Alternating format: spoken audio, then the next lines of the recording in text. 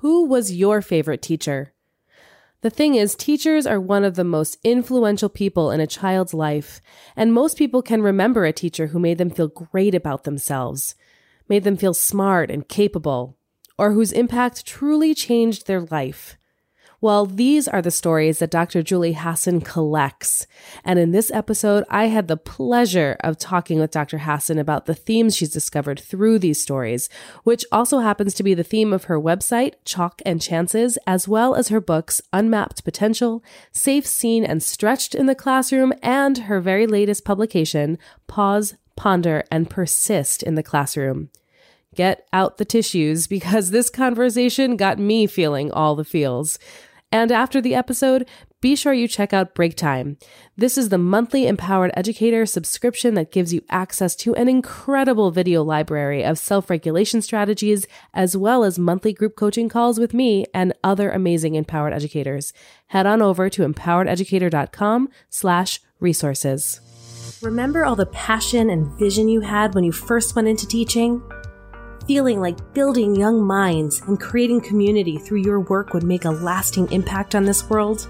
Well, those days may feel like they're behind you now because you're exhausted, stressed, and overwhelmed and frustrated, but I'm here to tell you it doesn't have to be like this. In fact, the love of teaching never really went away, but it absolutely needs transformation. Welcome to the Take Notes podcast. I'm Jen Rafferty, former music teacher, mom of two, and certified emotional intelligence practitioner, and I'm here to light the way for you. In order to create a generational change for our kids, we need to shift the paradigm away from the perpetual stress and overwhelm and into a life of joy and fulfillment. This is Education 2.0, where you become the priority, shift how you live your life, and how you show up both at work and at home. So take a sip of steamy morning coffee and grab your notebook. It's time to take notes. Hello, and welcome back to Take Notes. I cannot wait to start this conversation with this very special person today. This is Dr. Julie Schmidt-Hasson, and she is a professor in leadership and school administration at Appalachian State University. She's a former teacher and a principal, and now she teaches graduate courses in school leadership and conducts qualitative research in schools.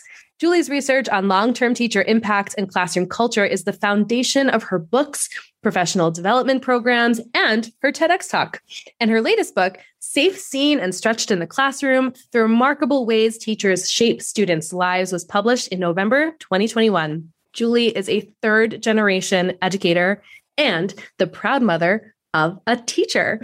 Welcome, Julie. Hey, Jen, I'm so excited to be here with you today. Thank you so much for your time and your talents. And I just can't wait to get into it with you, especially as someone who is also super nerdy about qualitative research. Yeah, cool. I can't wait to dive in. So before we start to get to really the juicy stuff, I want to know about your story and your journey of what really led you to Chalk and Chances. It always goes back to Mrs. Russell, my first grade teacher. So I was a struggling reader. It turned out to be a dyslexic kid, super anxious, did not want to go to first grade, like really wanted to just stay in kindergarten forever and ever. But lucky for me, I ended up in Nancy Russell's first grade classroom. And she was, like an angel, still is. So patient and persistent. And she used this creative multisensory approach. And I learned to love reading, got more confident, loved everything about school. So in 2012, I should say I became a teacher, first, second grade, just like Mrs. Russell. In 2012, I became a principal.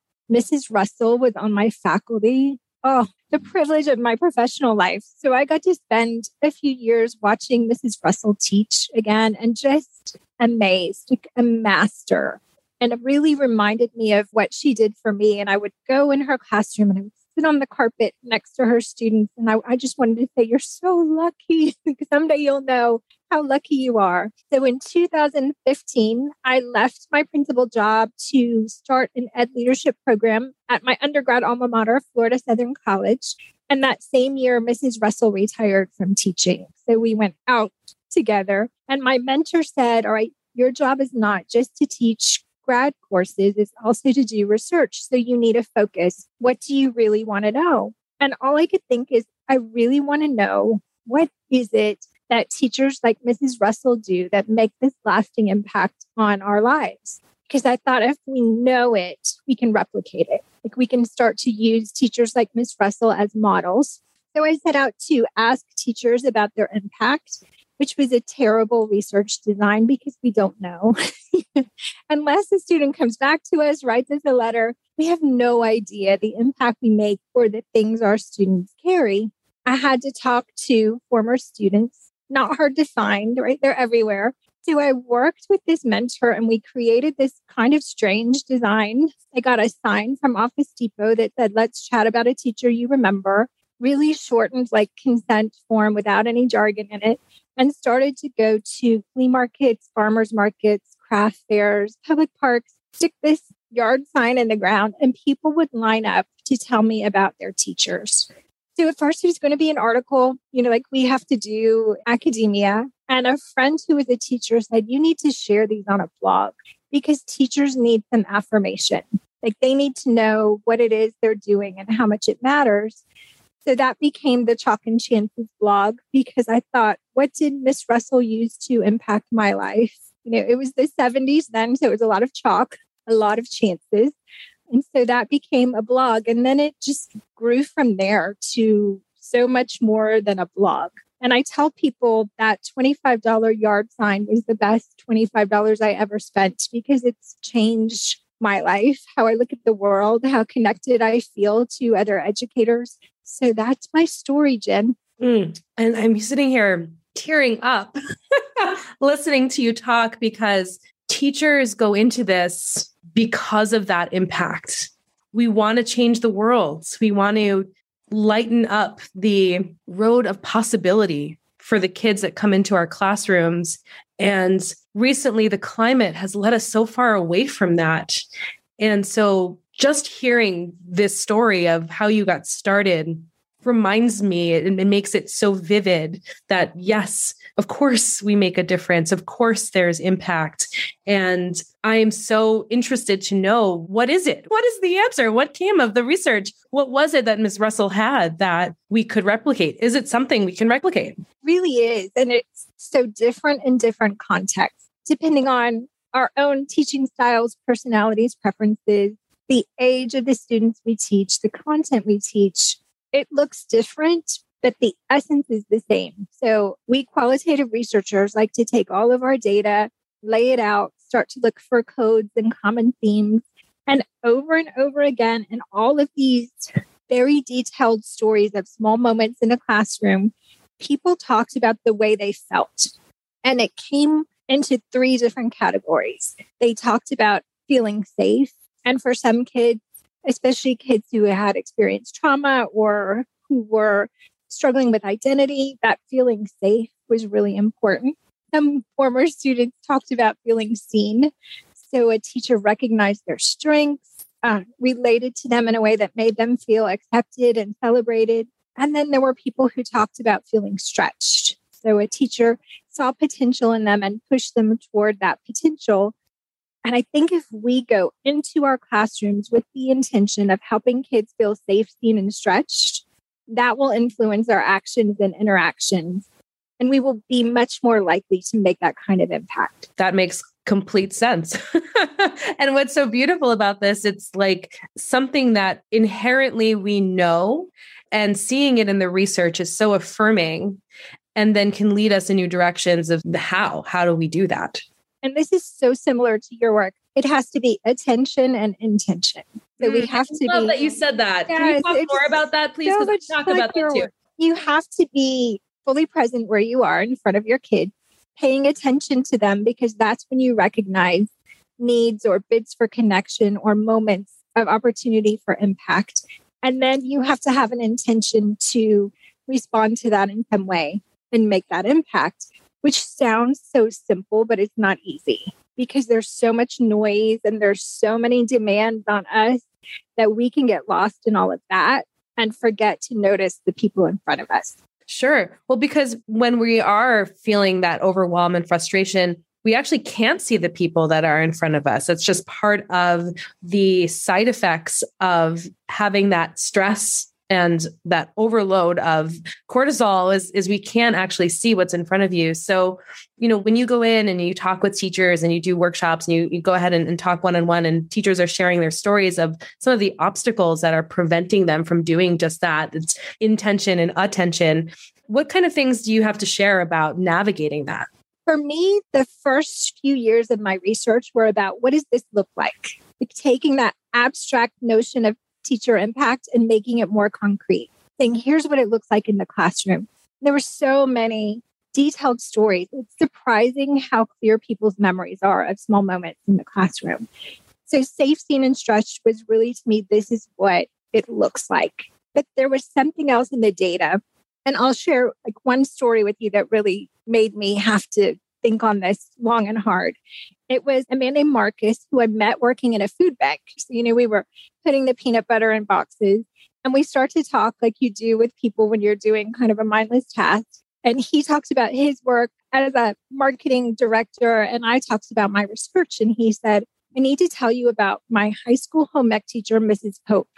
The beautiful thing about my work is when people hear about it, they always have a story. So gladly accepted his story. And he said he loved home ec because they cooked on Fridays. And this particular Friday, they were making chocolate chip cookies. When they cooled, Mrs. Pope said, you can eat one. He knew she had seen him put 3 more in his pocket when she asked him to stay after class. So I think as a teacher, all the emotions in that, when you've given a clear direction and a kid knowingly doesn't follow that direction and you feel frustrated or disrespected, and you make up all these narratives in your head about the kid's intentions or character and all of your own stuff. So I thought, okay, is she going to write him a referral, exclude him from cooking, lecture? She didn't. She asked a question. She said, Marcus, are you hungry? And he was. There was no food at home. Dad had left a couple months ago. Mom wasn't doing well. Then she noticed he had stains on his shirt, realized he had no electricity at home. So she started letting him come in and wash his clothes in the home ec room during school. She and her church ladies would bring bags of food for him and change the trajectory of his life. He said those women were the only reason I ate most nights in high school. My clothes were washed more times than I can count in that home ec room. And I thought there's something there about impact coming not in a welcome, beautiful moment, but in the middle of a challenge or problem. And I thought about, okay, if we break it down, what did Mrs. Pope do? First, she paused, got a hold of her own frustration, unwanted emotion, stopped the reaction with a couple deep breaths, I'm sure, like you teach, Jen. Then she pondered, she questioned her own narrative, and then she asked him questions and then persisted with him. So the next book coming out in spring is Pause, Ponder, and Persist, which is really this is how you do it. It's a 3-step process. And again, simple, but not easy. It's not easy because we get so easily activated, especially now when everything is stressful. We just lived through a pandemic. So our nervous systems are just jacked up when we get up in the morning. So it is so easy to just snap because we don't have the capacity to take those moments, which is why I think what's so interesting about the work that you do, married with the work that I do, is that how do we get to that moment of realization and training and self-reflection and skill building of knowing when to take that pause? And I need to take that pause. And I loved that example that you used too, moving from judgments, which you described as creating our own narratives and putting our own stuff on it, and then moving into curiosity, because those two things can actually exist in the same space. And curiosity is really where the juicy stuff is. Yes. And that's where the opportunity to make an impact is, right? Because we don't really know what's going on with a kid. We connect the dots, and oftentimes it's wrong, the way we've connected them.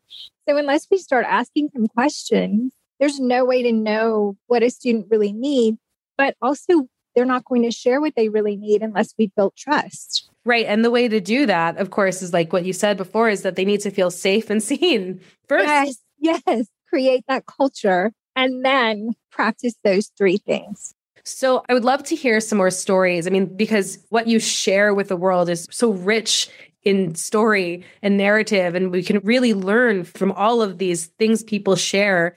What is a story that you can share about creating safety in the classroom? There's so many stories. My husband always tells me whatever stories come in last is my favorite because you can never pick a favorite. But they're actually the first story I ever collected was from a young man named Justin. And he was my first because he's the one that designed the sign at the print shop that I ended up using for all of the research. And he talks about being a sixth grader in an intensive reading class, having been diagnosed as having a reading disability in a younger grade, being with the same group of boys all the way through, sort of an attack them before they attack you mentality, where they armored up, they wouldn't read out loud, they would never raise their hand and answer a question. And you and I know that learning requires risk. It's risky to answer a question, offer an opinion, share something. They did not take risks. They were risk averse. Therefore, they were not growing in reading. They were just kind of stuck. So he talks about this teacher, Mrs. Downey, who had these two guinea pigs in her classroom, Lenny and George, and she would let him go back and read out loud to the guinea pigs and just kind of stand close enough to hear. So, of course, educators, we know she was assessing, right? And then started to just slowly encourage him to take these risks. And he said one of the things he remembers about her was there was no teasing, there was no making fun. And when the boys would say, "Oh, Miss Downey, we're just playing," she would say, "We don't play like that in here." And she made this big deal about growth. It was never the highest score. It was never performance. It was effort and growth. And I think from that story, I started to see a culture is really what we celebrate and what we tolerate. And because of what she celebrated and what she refused to tolerate, it became this really safe space. And he started to take risks and he started to grow. And I just love that simple story because teachers are so brilliant to think that I need to assess this kid in reading. How can I do it in a way where it's not threatening, where he's enjoying it, to go back and say, "Go read out loud to these guinea pigs," and then stand close enough to hear. It's just brilliant. Teachers are brilliant. And I think that's something that as a profession too, speaking generally, we forget because of all of the stuff that keeps getting thrown our way. There is incredible talent. These teachers are some of the smartest, most creative and innovative people in the world. They set the foundation for every other career. You have to be. Otherwise, what are you doing? And yes, we just take a moment and celebrate that. I talked to a young man named Ethan at a college campus, and he talked about playing volleyball on the fourth grade playground, and the boys would try to spike the ball real hard, and people were getting hurt, and everybody quit. And I thought, well, I would have just taken that ball away. But his teacher, Mr. Cribbs, bet them 15 extra minutes of recess. They couldn't keep the ball going across the net 100 times. But the caveat was everyone had to touch the ball at least once. And he learned this super powerful lesson about collaboration and why that's more fun than winning from this recess issue. I mean, teachers are amazing problem solvers. So smart. Incredible. And I do just want a moment to just honor that. And I'm just loving every story that each one you're right is better than the next. I just want more stories. And I kind of want to continue on this theme of just what you kind of laid out at the beginning of Safe, Seen, and Stretched. Can you share an example of how a teacher creates a culture of being seen? For so many teachers, it starts with identifying strengths. And I know we are tempted in education because of accountability measures and all of the things to focus on kids' deficits. And for me, like in Mrs. Russell's first grade class, if she had spent all day trying to fill my deficits, I would have been so defeated. But the teachers who find a way to leverage strengths are the ones who really help students feel seen. And there's also a sense of, we know, confidence that comes from becoming more competent. But that's a circle because as we become more confident, we take risks and become more competent. So I think that's where this scene comes in. It's who is this kid and how do I love and accept them just as they are, but also see their potential, which comes from understanding their strengths. Absolutely. And that potential is something they don't usually see themselves. almost always, they didn't know. So many kids say, I just thought I wasn't a math kid, or I just thought I wasn't good at math. And then I had this teacher who taught in a way that helped me see that I actually had some skill as a mathematician. I talked to a woman just a couple of weeks ago who ended up being a math major in college and an engineer, and up until 10th grade thought she was terrible at math. In the research that I've done with mindset and really understanding how we form beliefs about ourselves, this happens really early on in our formative years. By 8 years old, you kind of have your belief structure about who you think you are at that point based on the things that have gone around you and the meaning that you've created, in relation to yourself, right? So those are limiting beliefs carry through to your adulthood and really prevent you from doing the things that you might actually excel at. And so it's so important as a teacher of young children, especially, to open doors and say, this limiting belief, I don't see that. I see this limitless opportunity for you, just so they can shift a little bit of their identity. Yes. Or even just showing them, like, a scientist can be a young woman of color, just even those kinds of things, to say, this is what a scientist looks like. It looks like all different kinds of people. There are so many students who talk about teachers doing things like that. Yeah. And being seen is essential for feeling like a valued member in that classroom. To feel like you belong in a community of learners is everything. Yeah, it really is everything. Okay, so now I want to know more about Stretched. I would love some examples of stories about how kids can be stretched in the classroom. And Stretched comes out as tough love so many times because it's that, like, gentle pushing. And students, like all humans, are a little resistant to that pushing because the comfort feels really good. And that gentle pushing pushes us outside of what we're comfortable with in terms of our perceptions, in terms of what we believe is possible for us. There was a man who talked about, and I think I talked about this in the TEDx talk, who talked about his high school math teacher, and he had to pass algebra, and he had already failed at one, and he was so sure that he just wasn't going to make it. And this teacher taught him, all you have to do is show up every day, do the homework problems, go over your notes, prepare for the quiz the next day. They had a daily quiz at the beginning of class. And he started doing that. And he started to make gains. And he started to understand algebra. And it's just sort of that one step at a time. Like, all you have to focus on is this lesson, this day, this little piece of this challenging curriculum. He said, before long, I was helping other students. I ended up with an A in algebra, went on to take more advanced math. It's it's support plus high expectation. Yeah, it's just beautiful, just kind of marinating in all of these beautiful stories. And I don't know that we often take the time when we're in it, right, to reflect on this impact, because often we are bombarded with expectations of test scores and graduation rates. But you didn't talk about that at all. No one, and I think I'm over 600 stories now in the collection. No one has ever mentioned test scores. They've mentioned graduating, but it's always connected to a teacher who somehow changed their trajectory.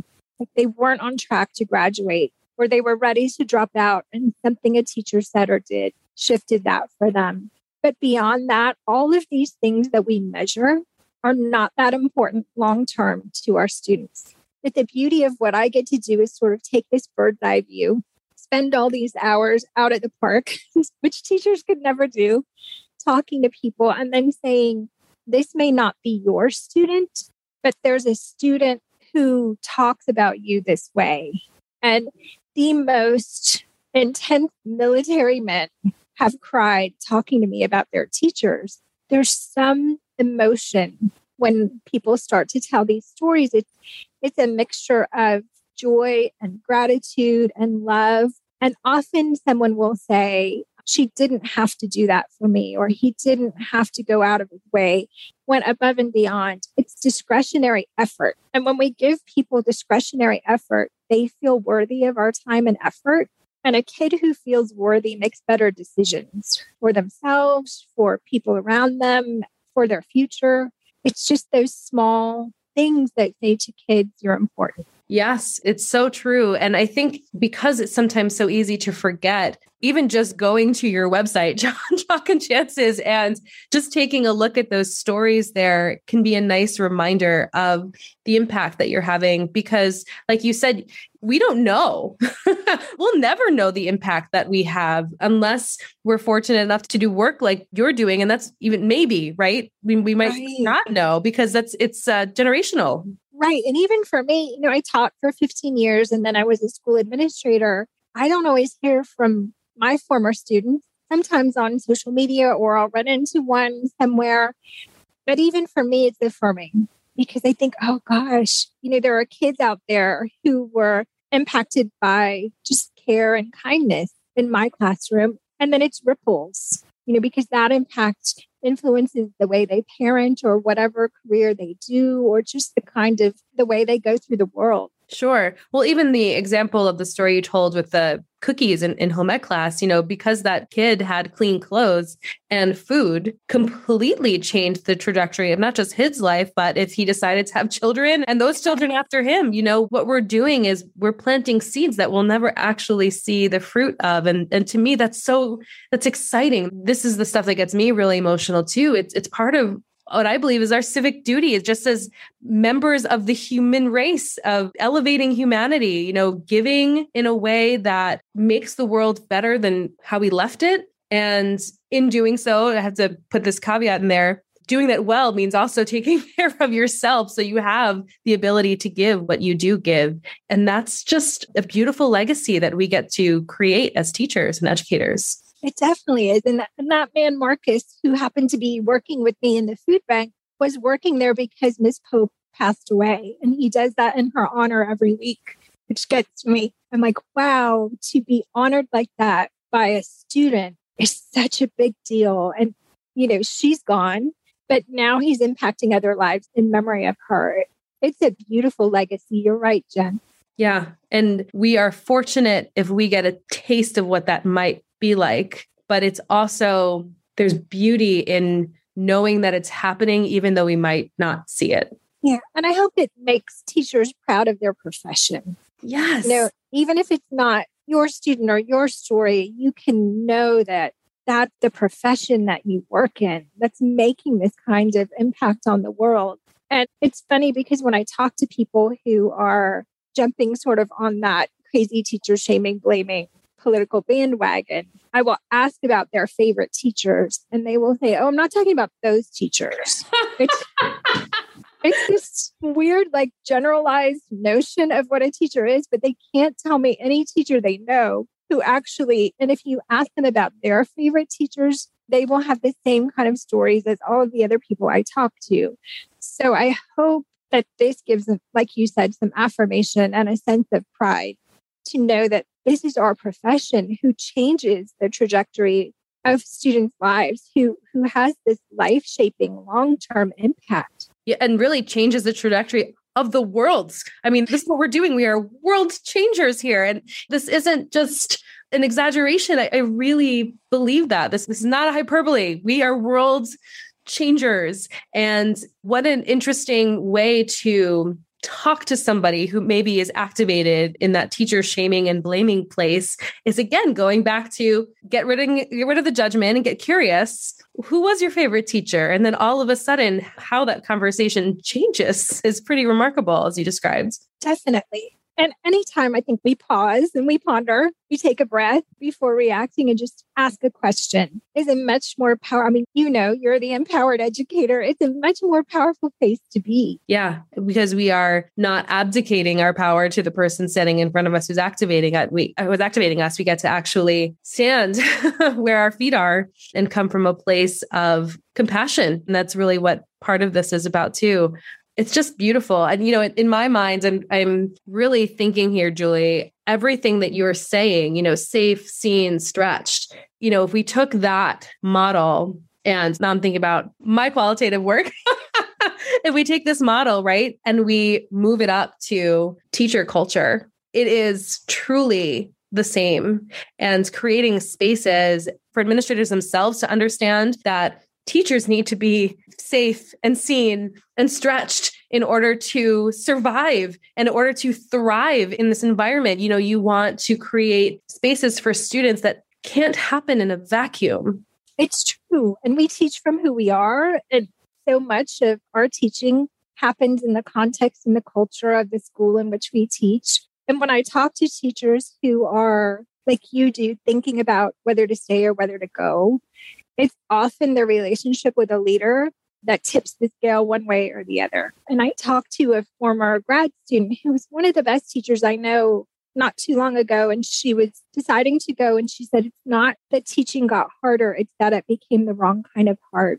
So I wonder for us as leaders, how do we help it not be the wrong kind of hard, but the right kind of stretched? Yes, that's some of the questioning that I do, because that allows for everybody to feel safe, seen, stretched, so we can all just do this beautiful work together and foster all of this learning and potential and growth and expansion and truly making generational change. That's ultimately what we want to do. It's not only what creates better outcomes for kids, but it's what creates more satisfaction for us. It's the same. Yeah. And we are also worthy of satisfaction. Yes. And our own better outcomes for sure. Oh, so good. Yes. So I want to just take a moment to ask you the question I ask everybody, which is so important, because when we share our dreams with the world and we say them out loud, that's one step closer to making them a reality. So what is your dream for the future of education?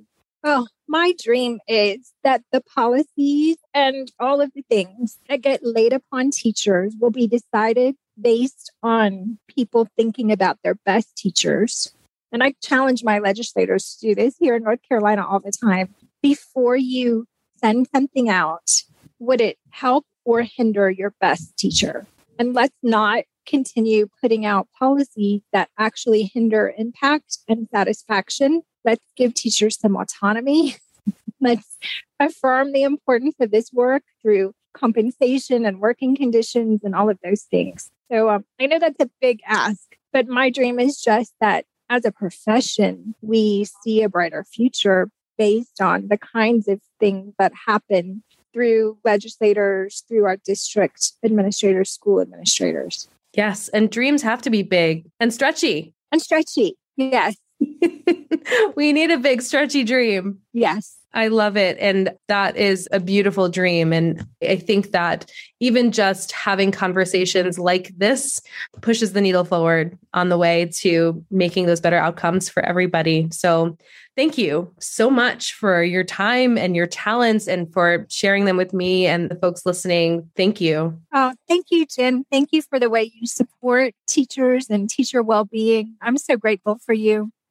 I'm grateful for you. And before we go, I need you to share, if you can, how can people get in touch with you? And is there something, an easy way for them to know about your work? And everything will be in the podcast notes, but please share. How can we work with you or know more about you? The Chalk and Chances website is the best way to find me.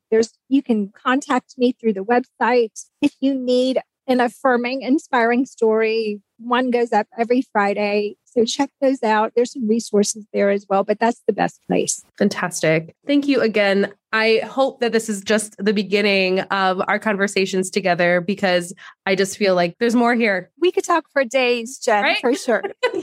Thank you. Thank you. And if you enjoyed today's episode, please make sure to leave a review. And I cannot wait to see you next time on Take Notes. Incredible, right? Together, we can revolutionize the face of education. It's all possible, and it's all here for you right now. Let's keep the conversation going at Empowered Educator Faculty Room on Facebook.